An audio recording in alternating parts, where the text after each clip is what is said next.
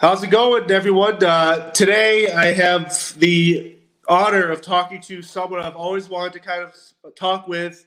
Bob from the legendary Enter the Dragon as O'Hara, a multi-time black belt in multiple disciplines, which I hope we can talk about today, and someone that has trained with and worked with some of the greats from Chuck Norris to Gene LeBell to the Machado brothers. So, Bob, this is an honor, and I am fortunate to have you here with us today. Well, pleasure to be here. So sorry it took us a half an hour to get here. No, it's all good. I want to start off by saying, how have you been with everything going on in the world the last year? You know, I don't let this Mickey Mouse stuff bother me. It hasn't slowed me down. I make more money than ever. I'm doing exactly what I want to do. I feel sorry for those people that are scared and running around, but it's simple. I leave the house and I wear my mask. And I don't care where I go, I wear my mask. And I go to the grocery store, I go to the post office, I do everything I want to do. Luckily, I live in a mansion, and so I have people come over. For Thanksgiving, I had 35 people. My eldest daughter flew in from New York. So I just don't let it slow me down. I follow the rules, I wear my mask, I wash my hands 42,000 times a day. But when people get to my home, they got their mask on, I walk them in the backyard and say, take it off if you want. Leave it on if you want. Pretty hard to feed yourself with your mask on, and I'm not wearing one. All right? One of the interesting things is that I know a lot of your contemporaries, everyone from Benny the Jet to anyone who has a gym in California specifically, with everything that's kind of going on there with the COVID, their gyms have been affected by this. Is that something that is that disheartening for you, as knowing that you kind of started off in the 60s with these gyms and stuff like that? So the question is what? I'm just kind of curious, like your thoughts on your contemporaries that have had these gyms in California or these other martial arts gyms and dojos that have had to shut down because of COVID and the lack of classes and people, the social distancing. Is that if you were still kind of actively in that teaching realm, would this be something that would kind of be disheartening for you? Or like you said, hey, you're going to make it work? Well, you know what, John? It's simple. My last name is Wall, so it's easy for me. You can run into a 15-foot brick wall all day and all day. All you'll do is get knocked down. So eventually, wake up, go over it, go around it, drill a hole in it, dynamite it, dig under it, but get past it. So I don't let things slow me down, all right? I left home at 13. My dad was unfortunately vicious drunk. And so he stuck hay hooks in my arm and screwdrivers in my hand and hammers in my face. And so I knew I was going to kill him or he was going to kill me. So I chose to just leave. And so I didn't let that obstacle stop me. I moved in with an uncle. It took me 2 days to ride my $7 bike with a wired-on flashlight. 1952, there were no street lights. Not where I lived anyway, and not where I went. But I got there and he used a used car lot at 546 Keys in San Jose. Gave me a job washing cars. He owned a big used car lot. And then I became a mechanic. And then I started racing cars. And then I moved up. I bought a 57 fuel-injected Corvette, 4-speed, which I still have. And I set the world's record. But in the meantime, I had gone to high school, started wrestling, and got my butt kicked thoroughly for about a year and a half, and then started winning. And then went the next 2 years undefeated. Got a scholarship to San Jose State and got there, and it was the home of judo, and I thought it was Jewish dough. I didn't know what judo was until I got a few flying lessons, and I thought the guy was going to kill my ass. And so anyway, I became a black belt in judo, and Risei Kano Jigoro-san signed my certificate. I had watched the great Gene LeBell twice win the judo nationals, and so I decided to move to L.A. When I went to high school, I was 5 feet tall and 93 pounds, so I started lifting weights, eating a lot of protein, and eventually I became a 130-pounder, which is I won 2 years in a row at my high school in San Jose, and that's how I got the scholarship. So I got to judo, then I started gaining weight, lifting more protein, and I saw that Gene LeBell weighed 165 pounds when he won the judo nationals. So I decided, okay, I've gone from 93 pounds to 130. I'm going to go to 165 and then move to LA. So less than a year later, I was 165 pounds. Moved to LA, walk into Gene LaBelle's dojo and at Cal Western, and he weighed 265. And he was world heavyweight champ. Right. And he says, kid, I got 2 gears, kind of kill, the rest don't matter. And so I thought, okay, I'm never going to get to 265. Now I'm 6 feet 190. But at any rate, trained with him, became his 5th black belt. And many, many years ago, 59. And then he said, go train in everything. So then I did American boxing, got my butt kicked. Pretty soon got good enough to stop myself from getting butt kicked. Then I studied Thai boxing. And that was 1960. Got my butt kicked. Then pretty soon stopped getting my butt kicked. And then I studied jiu-jitsu, of course.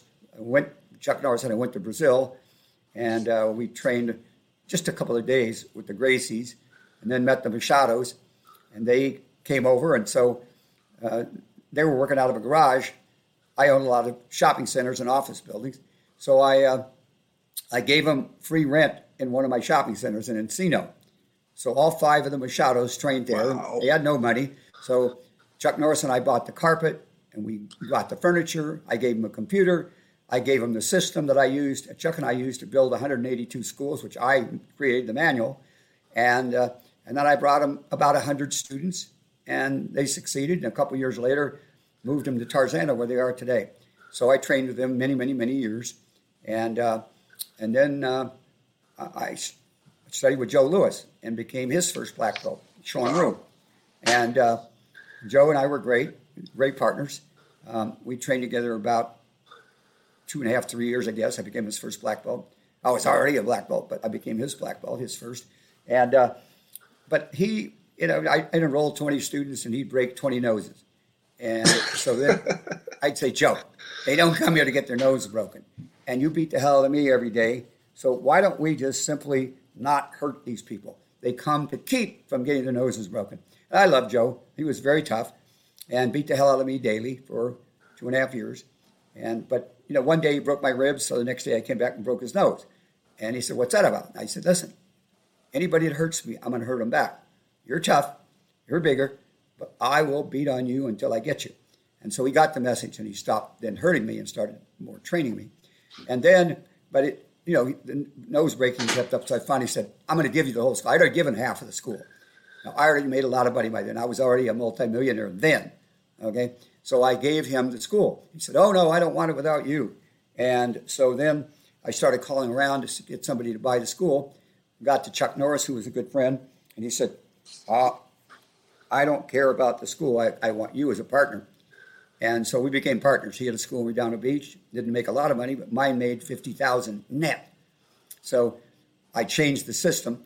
And I went and stayed at his school for a week, and he didn't have a bookkeeping system. I'd say, John, you've been here for 10 months. Have you paid? Oh, yeah. Well, do you have a receipt? No. Do you have a canceled check? No. Then you didn't pay.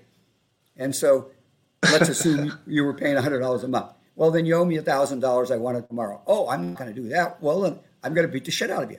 And I went to a lot of people's houses and adjusted attitudes, and they decided to pay. It's amazing, unbelievable. But I kicked in some doors and screens and a few other things, and all of a sudden we started making a lot of money. And then I used the cash flow to open our 3rd school, 4th school, 5th school, each time with cash flow from the previous schools. We wound up with the largest chain in the history of America. Okay. Now, when you start this, you work in a lot of obviously real estate, but your business sense seems at the time so far ahead of the game than your contemporaries. Is that obviously what helped set you apart? Oh, absolutely. Because first of all, I manualized it. Nobody else did it. So in 1964, I had a manual, how to answer the phone, objections, how to close. I didn't believe in selling black belt, brown belt courses. I would tell people, you can sign up for 3 months. I won't take you less than 3 months. You've got to have 3 months to find out if you're going to stick to it. And then I would move them to a blue belt program. Then I'd move them to a green belt program. And when you're a green belt, I'd move you to with Chuck Norris, a red belt program, because he was Korean style from Korea and Tang Soo Do. And of course, I'm a Sean Rue black belt. I'm a Gene LaBelle black belt. I'm a judo black belt. And I'd studied Thai boxing. So nobody that I knew low kicked. I can low kick you out of your shoes. And I do a vicious kick called a scissors kick. I'll drop a bomb on your thigh and then come up underneath your kneecap. and you fold forward and I hit you with a left. And that's how I adjusted Hoist Gracie's attitude, as a matter of fact, in '86. But my point was, and I'm a street fighter. I've probably been in 10 times more street fights than anybody else you know. I was pretty hostile about all the hay hooking and stuff that had gone on with my dad. So I was determined that nobody, capitalized underlay, was ever going to beat me up again. And I trained with everybody, okay? And so by training with the best, I trained with Pat Burleson, I trained with Jim Harrison, obviously Bruce Lee for 10 and a half years, whom I loved. But I brought him into my circle. I introduced him, Gene LaBelle and Chuck Norris and everybody else. And my deal was to train with everybody and then go field test it. And then in the early to mid 60s, there were a lot of wise guys who walk into karate school and, hey, I'm an airborne ranger. I only know how to kill. Well, kill me. Jump to it. Lock the door. And I beat the crap out of them. And so I sent a lot of people out of there with broken things. And so I field tested. Now, Chuck Norris never been in a street fight. Joe Louis was never in a street fight. Joe Wallace was never in a street fight. So a lot of these guys are ring fighters, but I do both. I took first or second in all 7 majors. The International by Ed Parker, I took first and second. I bowed to Chuck Norris and Joe Louis. I was never going to fight my instructor because it was then so-called point karate. And then I won the World Championship Seattle, Steve Armstrong. And then I went to the Nationals, June Rhee, and I won the heavyweight divisions, 68 and 69. Joe Louis was a defending they call them grand champions. Those right. Days. So I wasn't going to fight my instructor. So I took first, and then I bowed out to him. That's 68, 69. And then I was invited to the Tournament of Champions, Pat Burleson, Fort Worth, Texas. And I took first 1 year and second 1 year. And then I went to the All-American, and I took first 2 years. And then I went to Alan Steen's United States Championships, and I took first and second there. My second was bowing out to Chuck Norris. I was in 68. So I did the tournament circuit, but I didn't care. First, second, third, I didn't care. Did I fight well? That's all I cared. Right. And so I ruptured people's spleens and broke ribs and things. And I almost laugh at the people that say, oh, it's only point karate. Ha, ha, ha. Well, let me tell you, from 64 to 69, it was kill you or get killed. You couldn't hit the face, but you broke ribs, ruptured spleens. And then finally, I'm looking at the plaque now, so I can show you a little plaque of it, but it's the World Professional Championships. And Joe Louis won super heavyweight. I won heavyweight. Mike Stone won light heavyweight. Chuck Norris middleweight, and Skipper Mullins lightweight. And we changed the rules. In fact, MMA stole it from us. They changed it a little bit, but they basically stole it. So our deal was, it was 30-point must. So if Bob Wall was fighting John, then you get 10-point must for most variety of techniques. So you're just not throwing a right hand, okay? And then you got 10 points for most points scored. And then you got 10 points for best defense. And it was no longer, up until then, it was 1, 2, or 3 points, depending on what tournament you fought in. Right. And who got the first 2 or 3 won, okay? And of course, you got every style in the world. Unlike Taekwondo, where you only go to the Olympics if you're a Taekwondo black belt. Well, who can't beat them up?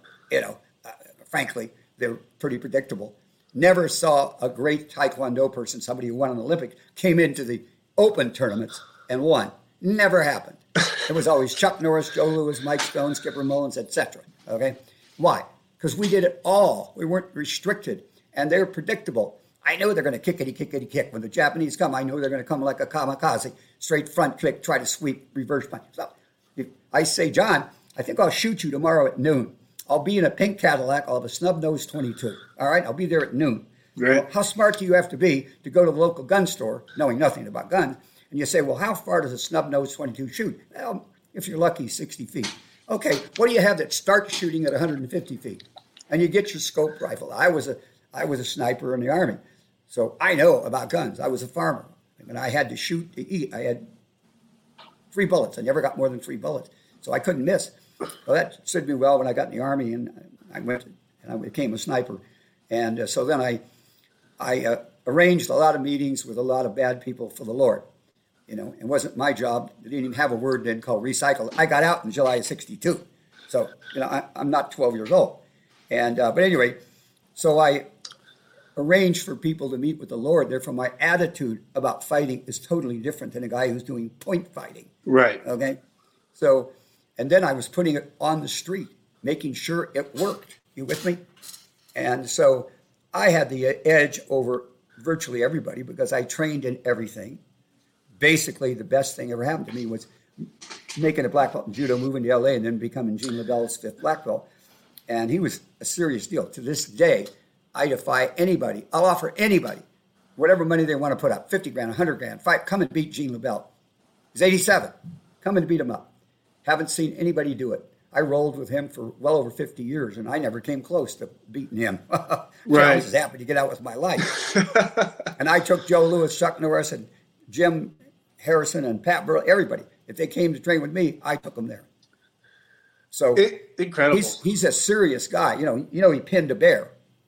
Yeah, so I was going to follow up with that. I read that story, and then I also was very curious about you had this concept of the Dirty Dozen. It was like based on, I think, Steven Seagal, where he didn't appreciate certain martial arts. And so when I read that stuff, I'm kind of like, if that would happen today, it'd be media hogwash. No one's going to fight.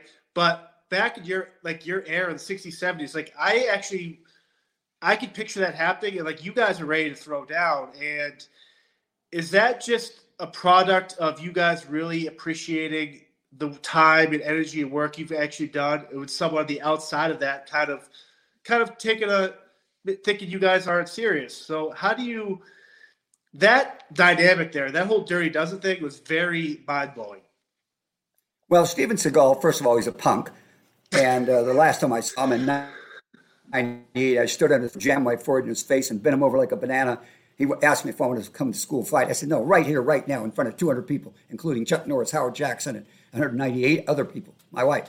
So I stood on his foot and jammed my forehead in his face. I was just going to headbutt him out of his shoes, double leg, take him down, and kick his face in. I could already see the blood on the floor. But he cried like a little banana. I don't want to fight you, boo-hoo-hoo. And then he ran away. Okay, and that was in front of 200 people, including Chuck Norris and Howard Jackson and my wife and his new wife, etc.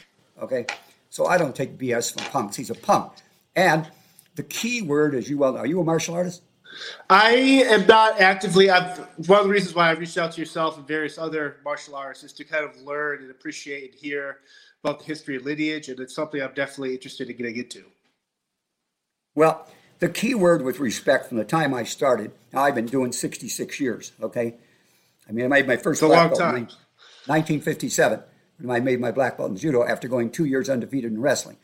So because I was always field testing, I didn't care if you were a Hell's Angel or any other badass, let's dance. Let's see what you got. You're going to talk me to death? Show me. And so, I was pretty hostile in those days. Now I've become a nicer guy. Last 30 years, I only slap, sweep, and choke. But I got some freaky long arms. You got to be 6'6" to have arms like I do, and I'm a choke master. I teach a 7-step choke to police departments particularly, which is kind of amusing to me about these idiots banning chokes because a punk-ass criminal cop kills a criminal, And I go, what did you do it with? Oh, it looked like a knee in the neck to me. So did they ban the knee in the neck? Oh, no. They banned the chokehold. I go, are you serious? Are you punks? Are you idiots? Are you blind? I mean, you're banning chokehold when he got killed with a knee in the neck? I've choked out hundreds and hundreds and hundreds and hundreds of people. Last 30 years particularly, I just slap, swoop, and choke. And they're on the floor. And have you ever been choked out? I have. Yeah, just to... But if you're choked out, it's like anesthesia. You don't know it until they wake you up. So I'm the guy reaching down saying, are you okay? How'd you get down there? They don't know. So hundreds and hundreds of people I've choked, and Gene's probably done a few thousand. Nobody ever died because you do the choke properly. But a lot of people don't know how to do a proper choke, which is why I made the 7-step choke, and I sent it out free to all police agencies. But in the 60s, I went to Arizona, then Arkansas, and a lot of other states, and I taught police officers because they were banning the chokehold back in the 60s. Because all they taught was a 3-step choke, 1, 2, 3, and it was armbar. And so it broke the trachea.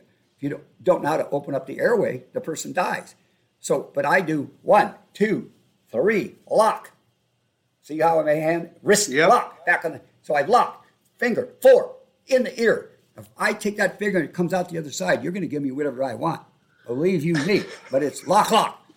1, 2, 3, 4. Hips turn, not your arms, your hips. It's your body. Your arm. A lot of dummies are doing that. No, no, no. It's the hips. Okay? 1, 2, 3, lock. 4, lock. 5. And then it's relax. Use no strength. Pure technique. And you come in. And then you come to 6. And then you come to 7. Pecs forward, shoulders back. It's all the dense muscles. It's night-night. When you go to 6, not most people go night-night. But sometimes I get wise guys and they're going to pretend. So, and I just stay on 6. And then I wait 2, 3, 4, 10, 20 seconds. And then I go to 7. And they're gone. It's goodbye. Nobody gets hurt. Nobody dies. It's a ridiculous crime to take properly done chokeholds away from police officers. They don't want to kill somebody. But if you grab their weapon and you refuse to be arrested, and then you take a weapon, whether it's a taser or a gun, and you start running away, you might get shot. How about not? I've been arrested 4 times in my life. You know what I do? Put your hands up. My hands go up. Get on the curb. I get on the curb. I follow exactly what they say. Right. If I don't like what they do, I'll sue them. I've gone to court twice, and I won. Okay. I didn't like what the police officer did. So 98% police officers are fabulous. But 2%, it's like anything. Lawyers, doctors, martial arts teachers, chefs. There's always 2% that are bad, that shouldn't be in the business. But don't refuse to be arrested. If you're arrested, that cop has a gun, a badge, and he has friends that have badges and guns, and they will shoot you. So, to me, it's just allow yourself to be arrested. Follow, do exactly what the police officer says. If you don't like it, sue the city. Most of them will pay off anyway. If the cop was wrong, and the poor police officers, they don't get backed up, basically not by superiors, not by the public, certainly not by the press, which is outrageous. We need the police. So for all those idiots that want to defund the police, they're idiots. What you need to do is weed out the bad cops. And that's very easy with good training.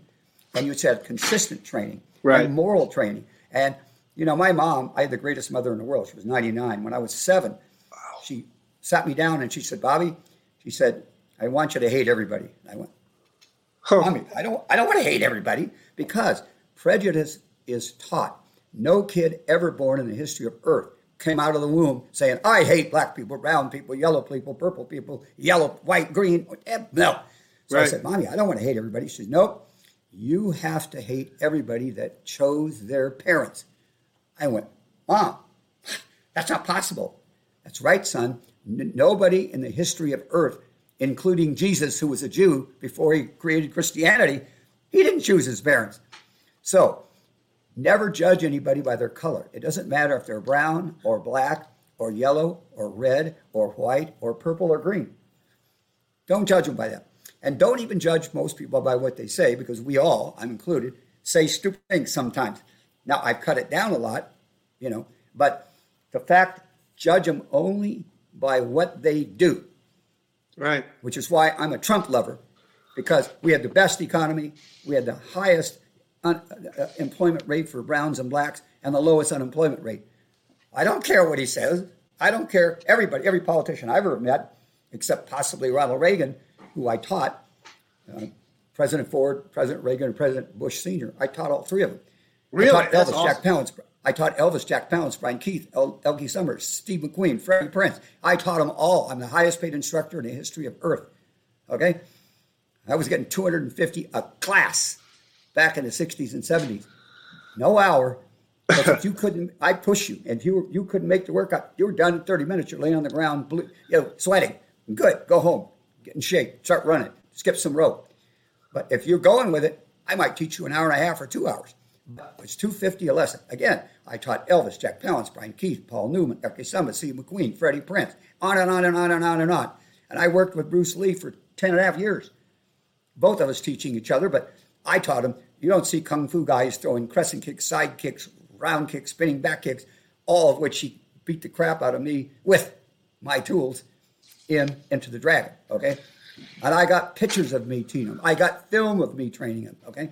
But we were friends, just like Chuck Norris. He gave back as much as he received, meaning he taught Chuck Norris and I, because film fighting is 100% opposite of street fighting, of real fighting, of kickboxing. Because in real fighting, somebody nails you, you don't go, oh, Right. I'm never going to let you know if you ever hurt me, okay? But in film fighting, Bruce taught us the string line. So here comes the punch, okay? And if it goes, it's not going to sell, okay? If it comes this way and you go that way, it's not going to sell. So the string line that Bruce Lee taught, he was brilliant. He was the greatest film fighter in the history of Earth. Proof of that is Enter the Dragon, budget $850, done well over $1 billion. Not a bad return, huh? No, still pretty good. making money. I'm still getting residuals 48 years later. Okay, but he taught us the string line. So here comes the punch. Now, your shoulders got to relax, your neck's got to relax, and here comes the punch. And now you've sold it. Now, that was done so well in your fight scene with him in Enter the Dragon that part of it was like, man, it looks like they were actually hitting each other. Well, the fact is, Bruce and I only believe in realism. He kicked the shit out of me.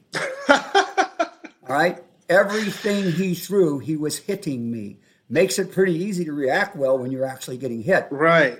So the fact is, well, we agreed to that. Years ago, I perfected how to take punches and kicks, okay? And a lot of people, it's nothing they study. 99% of the people don't ever train in how to take a punch or a kick. Me, with all my black belts, I have 40, 50, 60 in a class. I'd march in front of you and I'd say, John, I want you to hit me as hard as you can. If you hit me in the nose or the teeth or the nose, they're going to break, and then I'm going to hit you back. And trust me, you're going to be in an ambulance, and you won't like it. You won't make that mistake again. But other than that, you can hit me in the head, you can kick me in the groin, you can left hook me in the liver, you can punch me in straight in the chest, whatever you want. And then when I'd go to every class, and I'd say, all right, what's your deadliest technique? A front kick, all right? Stand back and front kick me. Kick me in the groin.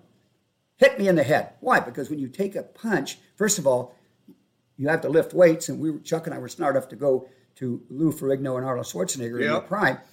We studied with the masters. We learned, okay? And when you go to, say, bench press, you exhale, okay? And you inhale coming back. So we use that in fighting. I said, and we use it in singing. I stole it from singing. So you've got 5 diaphragms, okay? And so underwater divers, free divers, like me, we get the air in the lower lobes. So you can put your hand, I don't want anybody, they can put their hand on the back on my lowest lobe, and I'll fill it separately. Now I filled it. Then I'll come up in this one, the right one. I fill that. And then you bring the air up. So when you get hit, it's the opposite of what people think. Okay, I'm ready, hit me. No, just the opposite. Relax. And when you get hit, air escapes. So I do demos where I take size 16 cowboy boots, and I'll take the biggest guy in the class, hopefully 300 pounds or 400, like Steven Seagal, and I'll have him put the cowboy boots on and leap in the air and stomp me on concrete or hardwood floor to show him it's a real technique. So I've had every tough guy in the world, from Ernie Shavers to Muhammad Ali, up, down, sideways, punch me as hard as they can. Now, the brothers, they don't want to kill the little white boy, because I'm a dwarf to them at 6 feet, 190 pounds. But so I usually have to have them hit me 4 or 5 times. They build up their courage. And then some of them still, I'm not going to kill the little white boy and blow him in front of this 1,000 audience here. And so I'll say, listen, my daughter hits harder than that. Can't you do better than my? Then all of a sudden they say, F the little white boy. He's got to die. And now they let go. But I perfected how to take punches and kicks. So when you get hit in the head, it's very simple. It's the opposite of what people think. Relax your neck and go with it and drive your chin into your shoulder. That's a cushion. Well, that takes away 90% of the punch. It's the same thing wherever they hit you. If you relax, and of course it helps if you do some sit-ups and stay in shape. Right. I'm 81, baby. I'm like a rock. So you look great for relax. I mean, you look younger than 81. Well, I hope so. Thank you. But the point is, it's all techniques you got to study. So I used to teach my students. First thing I do is warm them up. Then I have them lay like sardines. Men, boys, everybody. Just lay as jammed up parallel to each other. And then I'd say, now I want you to close your eyes, and I'm going to walk gently over you. And I want you to just exhale. I want your eyes closed. So I'd have rows and rows and rows of students, and I'd walk on them. And they'd go, with their eyes closed, they'd go, and I'd do that for 3 weeks, just walking on them. And then we get on with the class. And then in the start of the 4th week, I'd say, okay, line up like sardines. We used to just call it sardines. And they lay out in a row. So no space between them, jammed up. And now I'd hop lightly, flat foot. And I'd do that for 3 weeks. Then I'd say, okay, today, this is now, we've had 4 weeks twice. This is the 9th week. So now I'm going to hop on you with the ball of my foot. And I'm just going to hop gently. Whatever I'm doing, I'm creating their confidence. And a lot of them are training 3, 4, 5 days a week. I'm getting them to relax. And I'm getting to be able to take a punch in the dark. I don't care who hits me in the dark. You better have a bat or a pipe. My vision's 2010. My hearing is A+ excellent. I don't see any hearing aids in my ear.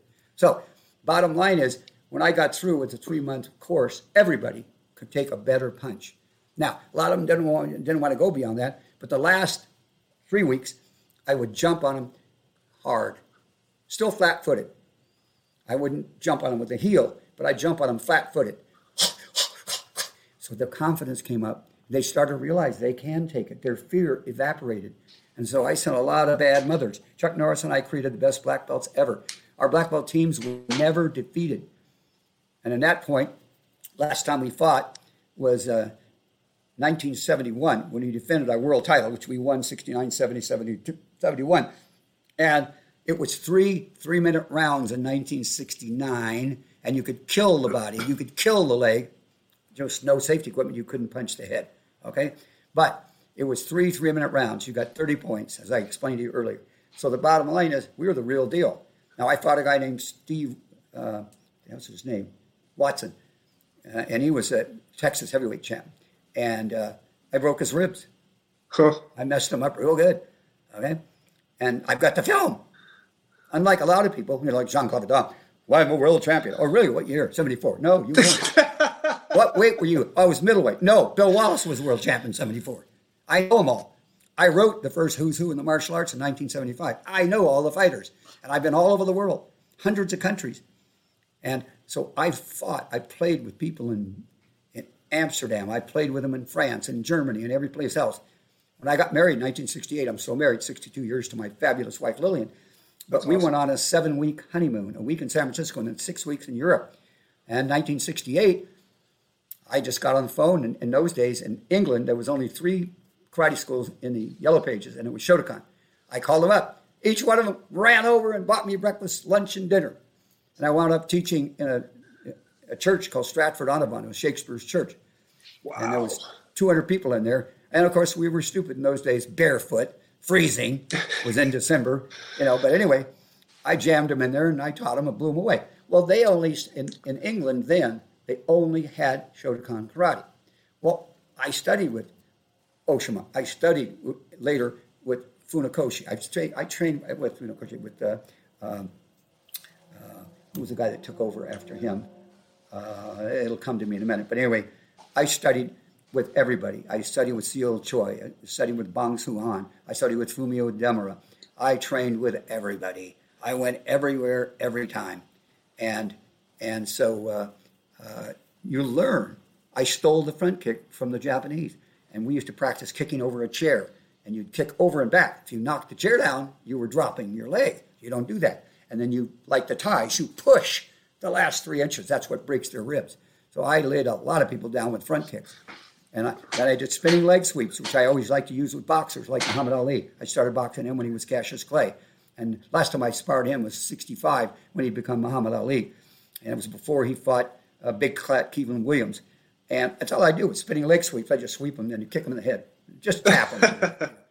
So the bottom line is I got all the tools as I stole from everybody by training with everybody, by getting my ass kicked by everybody. As I said, got my ass kicked in wrestling, but then the last 2 years went undefeated. Got my ass kicked in judo, then the last year and a half didn't get my ass kicked. And then I went to Gina Bell, got my ass kicked for over 50 years. Never came close to beating that monster. But you got to learn something unless you're stupid. As he'd always say, hey, Why do you want to break a finger when you can break a finger and a wrist? Why do you want to break a finger and a wrist when you can break a finger, wrist, and an elbow? Why break a finger, wrist, and an elbow when you can break a finger, wrist, and an elbow with a shoulder? They don't want to put so much pain on them. They wish they were a submarine and they go dive, dive, dive. They only get away from the pain. He's brutal. Opposite of the Machados and the Gracies. They're smooth with all their techniques. I trained with all of them. But he stick elbows in you. He'd stick his chin in you. He'd stick his elbow in you. He'd stick his knee in you. He'd jam you in the spine. I mean, he's brutal. That's why he's only got a few black belts. Because you got to be a masochist or stupid. You mentioned that, and you've kind of talked about some other martial artists that everyone knows from different movies about ego and stuff. But if we could circle back to Enter the Dragon, was there ever any ego during the filming of that movie? Since there were so many, from Jim Kelly to John Sexton, who just passed away, to Sammo to Jackie Chan, like, was there any ego on the set of that movie? Say again? Could I do what? Was there any ego while filming Enter the Dragon? Because you had so many people. No, because number one, I loved Bruce. He was like my yellow brother. He was Eurasian. He's part German. But he was just a great guy. And as I said, the greatest film fighter of all time. And the proof are his movies, but certainly Enter the Dragon. And so I hired John Saxon. I hired Jim Kelly. I hired everybody. Peter Bennett, the Australian that got set free in the boat. I hired everybody. All the martial artists in that movie I hired. So I got them together when I first got there in in January of 1973. And I said, guys, if anybody causes any problems or if you let your ego get away with you, then I'm going to hurt you. And the bad news is I will enjoy it. I will hurt you all. I hired Jim Kelly. That was only his second movie. He had a little bit part in a small movie, and he was a good guy. But he and John Saxon were both pretty stiff. I had to take him to the gym under Bruce's orders because in film fighting, you've got to be flexible. Right. And Chuck and Bruce and I are always stretching on the set in between takes. And so we both can do the splits. We both can kick Wilt Chamberlain in the head. I choked out Wilt Chamberlain one time, by the way. But the bottom line is, today, I'm ready to go. Right. Steven Seagal wants a rematch or somebody else. Let's go. I'm ready now. I don't have to train. I'm ready today. Okay. But anyway, so I explained to him. I said, guys, I love you. I hired you. Bruce approved you. But your performance is on me. Because I hired all the martial arts. Bruce has got to do his thing. But he needs you to do your thing that works best. So here's our objective. We are all here, including me. Okay. And we all got $500 a week. Okay, that budget was only $850, and Lalo Schifrin got $150, and Bruce got $300,000. How much does that leave from $850? $400,000 for the entire movie. Right. Okay, so that's pretty amazing to come up with a movie that fabulous. But I just explained it to everybody. We are here to make Bruce Lee look good. I'm world professional champion. Okay, I'm undefeated world professional champion, and 3 years in a row. Joe Louis, Bob Wall, Chuck Norris, Mike Stone, Skipper Mullen. Now, two of those guys are gone, unfortunately. Joe Louis and Skipper. Yep. Too bad. They were great fighters. But I explained to everybody here is going to understand we're here to make Bruce Lee look good. And if we get any problems with anybody, then I'm going to dance with you. And trust me, you won't like my style. Okay? And so, but also on top of that, Bruce was egoless. Bruce was so friendly. Bruce was funny. He was kind. He'd already had prejudice against him as a kid, as a Eurasian, part German, part Chinese. And then, of course, Freddie Weintraub and he and I, we worked a year and a half to create the Kung Fu series and went to Warner Brothers, and the guys there said, no, he's too Chinese. I go, how do you get to be too Irish? How do you get to be too black? How do you get to be too brown? How do you get to be too yellow? I don't get it. But anyway, that's why they turned him down. They said, well, no Asian man has ever been an international leading man. After Enter the Dragon, Bruce Lee was. He was a world-famous leading man. And it's the highest-grossing martial arts movie in history. And if somebody can do a better job, how come they haven't done it? So, answer your question in long story. We were all there to make Bruce look good. Now, I was making $12 to $15,000 a week. I took that job for $500 a week. Okay? Previous to that, I did right. What was it? His previous film was one we did in Way of the Dragon. Okay, and I was 2 weeks in Italy, and then Yeah, I was 8 weeks in Hong Kong. But the fact is, I got 75 a week because that's all Bruce could afford. The budget for the whole movie is only 250.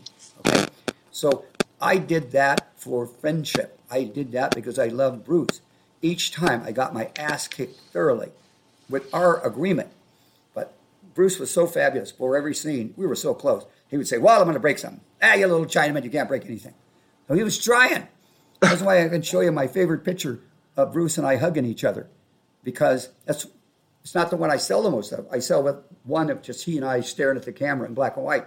I sell a hell of a lot. I held thousands of dollars a month of autographed photographs all over the world. But we loved each other. But the characters hated each other. So people always say, I hated you for the first several years. When they hated me, you know. And I'd say, well, that's why they call it acting. Because I loved Bruce. He was a fabulous man. He was an amazing martial artist. He was fun. He was funny. He was smart. But the point is, we had no issues because everybody knew the buck was going to stop with me and you weren't going to like it. Yep. You won't like my style of dancing. And you'll get fired after Right. you get out of the hospital. Okay? So, you know, it was a fabulous set. Jim Kelly, John Saxon, Anna Capri, Sammo Hung, Bolo, who's a friend of mine. I mean, I went to his daughter's wedding. He's a good man. And in fact, we're coming out with a whole Into the Dragon magazine. It'll be done in about a month. That's awesome. And we're taking all the people who are still alive. We're going to use Lalo Schifrin's original music with a couple of modern modifications, with his permission, of course. And so we've got Bolo, we've got Sammo Hung, we've got Jackie Chan be involved? say what? Jackie Chan? Jackie Chan, most likely no, because he makes so much money now for a film. But I hired him for Into the Dragon. That was his Which is first movie. crazy because he played a bunch of henchmen in that, right? We killed had him no 4 idea. times. We only showed his face once. I got a still where Bruce was pulling his hair back. But that's Jackie. I know Jackie's a good guy. A few years ago, they had everybody from Into the Dragon at the Academy, and we all got up, and that was Shannon Lee and Freddie Weintraub and Paul Heller and Lalo Schifrin. We had the cinematographer, Phil Hubbs. We had everybody. And we were on the stage, and we had an interviewer, and then questions we asked from the audience. Well, only 1,000 people. But Jackie flew over for it. That's Very cool. kind of him. That's cool. And so he remembered that I hired him. And he remembered what Bruce Lee, that film, did for him. It gave him Right. a whole career. And he took it a different direction. He was never the fighter that Bruce was. So he made it comedy. And he's a hell of an athlete. And for years, I don't know, I hope he still doesn't do it, but he hurt himself a lot, taking these really risky jumps, Crazy. flips, flops, stops. But he went a comedic route, you know, and tongue-in-cheek kind of comedy. Brilliant. He's a brilliant guy, a brilliant actor. He's made a fortune. But, you know, I doubt if we'll get him. But we might. We might even try to ask him. You know, he's a good enough friend that he might. Right. But I'm taking everybody else. And I just found out that the female lead that I allegedly raped and killed, she's supposedly living, Angela Mao Ying, supposedly got a restaurant somewhere in New York. So Wow. I've got a friend that knows her. So I'm going to get her in. So my objective is to have everybody that was in the original, you know, in this magazine talking about their relationship with Bruce and how did they meet him and how did the movie go. There wasn't ever one hard word. But Bruce was so nervous because he knew this was his home run, and he'd never had a budget over $250. Now he's got $850, right? Right. And so he was getting paid more. All the films he fought, budget. So he was very nervous. The first 2 weeks, he was kind of arguing with Freddie Weintraub, and it was all stuff that they were close buddies. There would have been no Bruce Lee as they know him today without Freddie Weintraub, who passed away a couple of years ago, but he was a fabulous man. Legend. Most honest producer. In fact, I loved him so much, I hooked him up with Steve McQueen, who was my student, and Freddie Weintraub produced his last 2 movies. Wow. Okay? So, and they got along famously. Steve McQueen was famous for being hard to get along with. He was nothing but kind with me and everybody around him. He was humble. He was the highest paid actor in the world. At that time, getting about $15 million. Okay? But no issues with he and Freddie because Freddie didn't lie. And Freddie told him, hey, I'm here to produce the film and I'm here to make you look good. and I'll never lie to you. And they just loved each other. And I loved Freddie. Freddie was phenomenal, just absolutely phenomenal. But anyway, so that's part of the reason the magic was there. So we finally talked Bruce after 2 weeks. The first scene we did in the movie, if you remember, there's a room he's in that I later come in and tell him he's got to wear the uniform to the morning ritual. But he was just sitting there with a book, no dialogue. So we shot that, and the next scene was me opening the door as O'Hara, evil Scarface. You must wear the uniform to the morning ritual. Outside! He comes around with a sidekick. Well, then that relaxed him. And after that, it was just bam, bam, bam, bam, bam. Okay? But he knew this was his home run. He didn't want to blow it. But it was fabulous. I mean, anybody working on that set knew, particularly Jim Kelly and John Saxon and Peter Bennett, Bolo. We were all close on the set, and they all knew we had magic in a bottle. We came away, when I came home, I said, this thing is going to just smash records. Yep. Well, it did. It did. But it's because we all loved Bruce. Bruce was not an egotist. And, probably for most martial artists, their biggest weakness is their ego. Right. Steven Seagal is a perfect example. And when you get that nasty ego, there's a saying that at the feast of egos, everyone goes home hungry. So, real people understand martial arts is respect. You bow to get on the mat. You bow to your opponent before and after sparring. It's respect. So when somebody like clown, fat boy, Seagal comes along and starts disrespecting people like Chuck Norris and Bruce Lee, that's what I called him in his school and offered him to dance, and he didn't want to dance, But at any rate, he's an egotist. He's a flake. Can't fight a lick,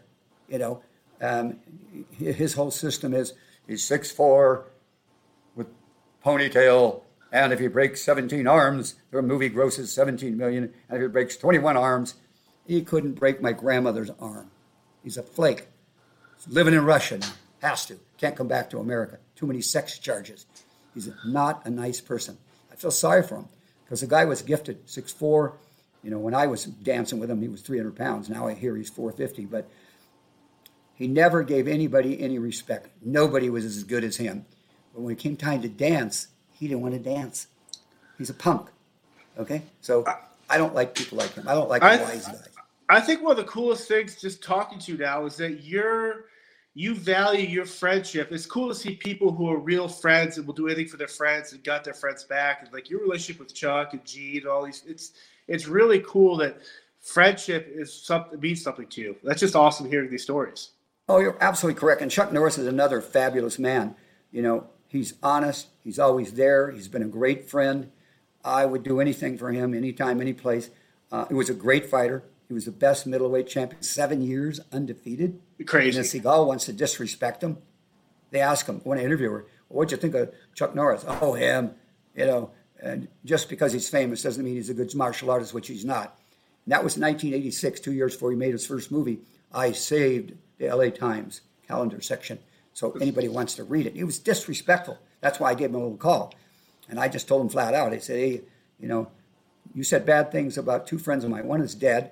It was 86 and Bruce had died in 73, or he'd be over kicking your butt. But the other person is just too nice.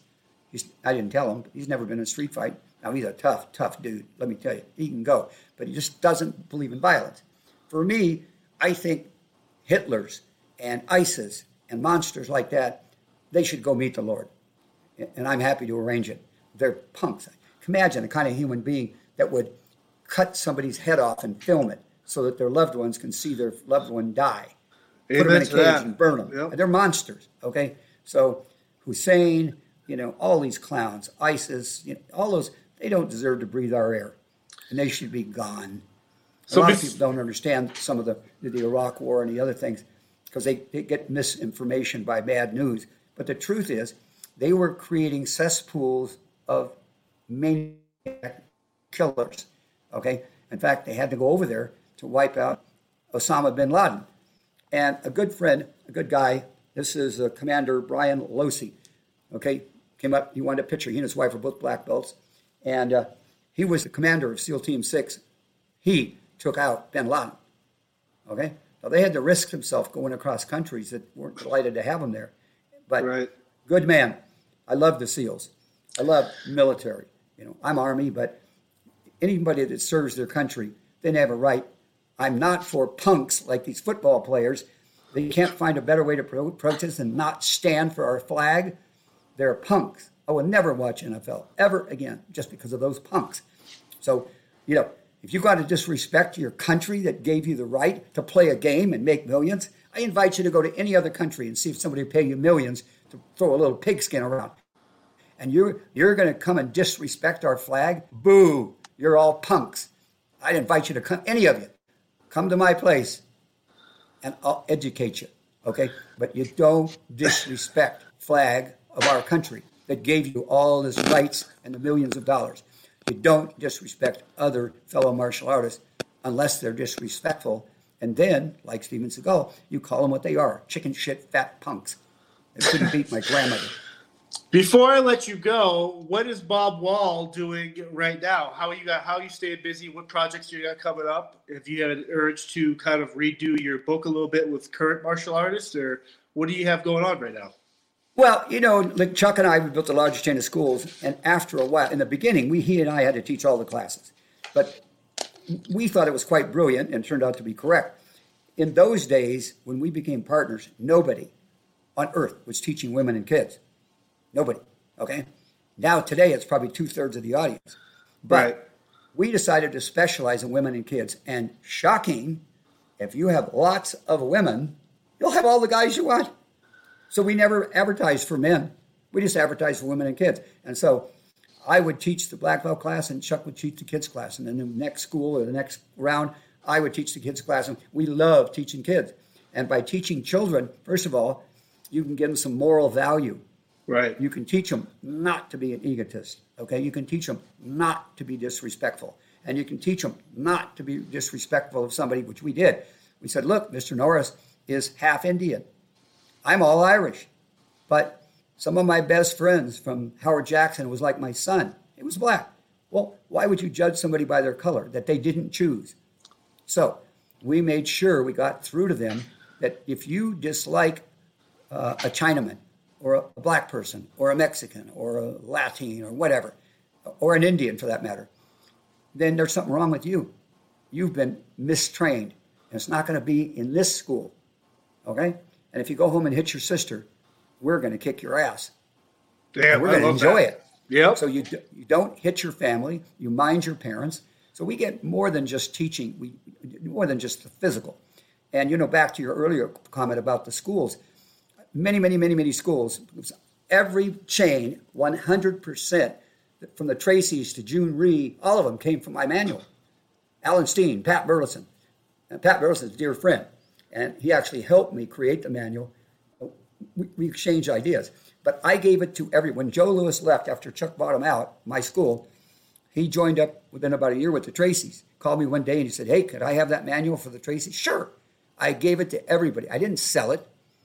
That would be disrespectful. Right. I'm not going to make money off my fellow martial artists. All I want you to do is be of moral character. My mom told me, she said, reputation is what people think you are, but character is what you really are. So just be of good character. So I married one woman. Now, I was a whore. I ran the Whiskey Go-Go for 3 years, 62 to 65. I had the greatest sex life, better than anybody. But I'd get up in the morning, I said, how do I get her out of here? Then I realized they do drugs. I've never done an aspirin. I give pain, I receive pain. I don't even take Novocaine. I don't care what it is. I will take no drugs. No, never done an aspirin.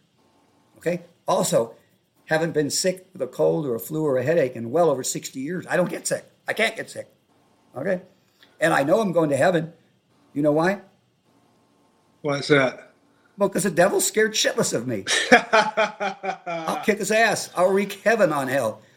So anyway, it's a joke, of course. But the reality is, I have all of my life. Have I made mistakes? Yes. Have I done things I shouldn't have done? Yes.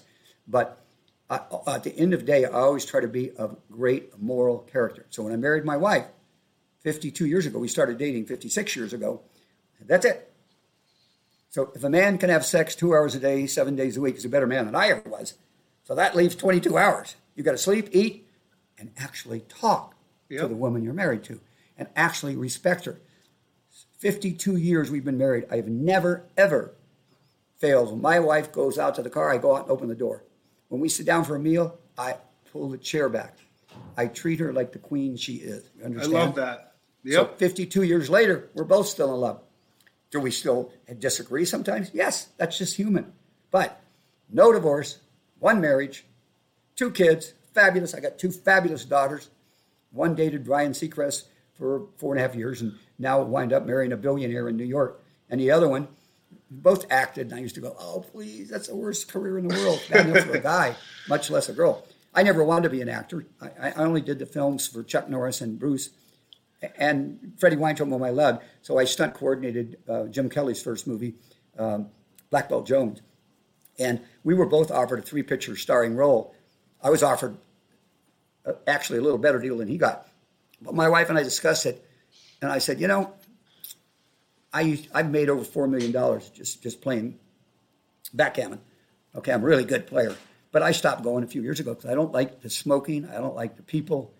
I don't like the whole attitude of it. I made a lot of money. But my thing is be of good character. And so I tried to do that. So I got 2 fabulous daughters. Now my youngest now, she built 5 coffee houses. And then caught her boyfriend cheating on her, so she dumped him and sold the coffee house for a lot of money. And that's when she decided to act. She acted. She's really quite talented and quite beautiful. One brunette, one blonde. And I always tell them, lucky you look like your handsome father, not your fat, ugly mother. And wow. they roll their eyes. My wife is a 10. She's gorgeous. She's 5'2", and weighed 112 pounds when we got married. Today she's 5'2", 111. She's got a figure to die for. She's gorgeous inside and out. So why wouldn't you treat that woman like a queen? Why would you go fool around on her? It's called cheating. In my mind, if you cheat on your wife, what's wrong with saying, we're not getting along, let's get a divorce? But don't cheat. If you cheat on your wife, you'll cheat on anybody. Chuck Norris and I, partners forever. Almost 60 years we've known each other. And never had a problem. Why? Because when we started, I was pretty much of a grappler street fighter. We weren't selling grappling street fighter. Now, I already had a black belt with Joe Louis, so I could punch and kick, but nobody was as good as Chuck in those days. And so I just learned from him, became one of his black belts. One of my 8 black belts is Joe Louis and Chuck Norris, Gene LaBelle, and the founder of Judo Sun. And so I got an 8th dan from the founder of Taekwondo, General Che. And I get sent rank all the time. But, people say, what's your rank? Black belt. Yeah, but what degree? Black belt. World professional champion. That says on the wall. What's a higher rank than that? If there is, come on down. Show me.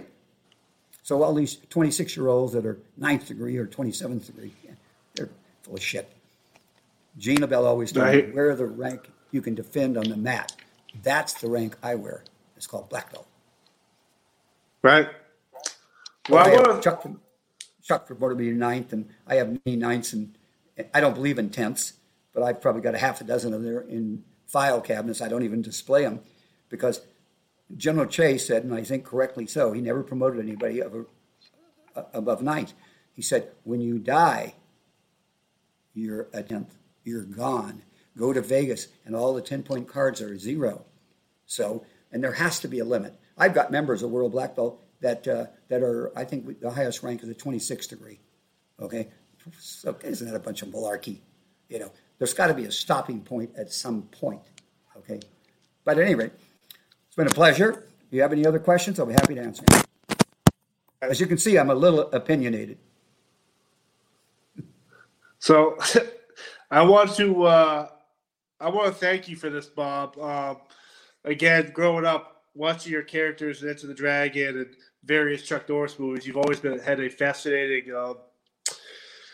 just kind of persona about you. And hearing you talk about your military career, which I was very unfamiliar with, and your devotion to your family and wife, and you actually really love martial arts and you want to do the right thing. And this was a great time. I really do love martial arts because taught properly, you get respect. You give respect. Okay? Now here's my certificate. I was outstanding. Can you see that? Incredible. I was outstanding trainee of my division, not company. Okay? Got out, honorably discharged, sergeant, E5, Wow. in July of 1962. So everything I do, I try to be the best at it. But That's amazing. the important thing is support your military, support your country. Don't disrespect America. Disrespect somebody else, you know. And it's always these punks that have never served in the military. They're the ones with the mouth. They're the ones that want to kneel. They don't want to stand for the flag. I can't stand any of them. They're twerps. I'd love to just slap the shit out of every one of them. Disrespect America, the greatest country on earth? Come on. So anyway, I've lived my life. I'm the most blessed man on earth. I have the greatest marriage. I've had the greatest career. You know, I live in a mansion that's paid for. I mean, Chuck and I, fabulous partners. I've had so many fabulous friends, from Chuck Norris to Bruce Lee and Pat Burleson and Jim Harrison and so many others. Just fabulous human beings.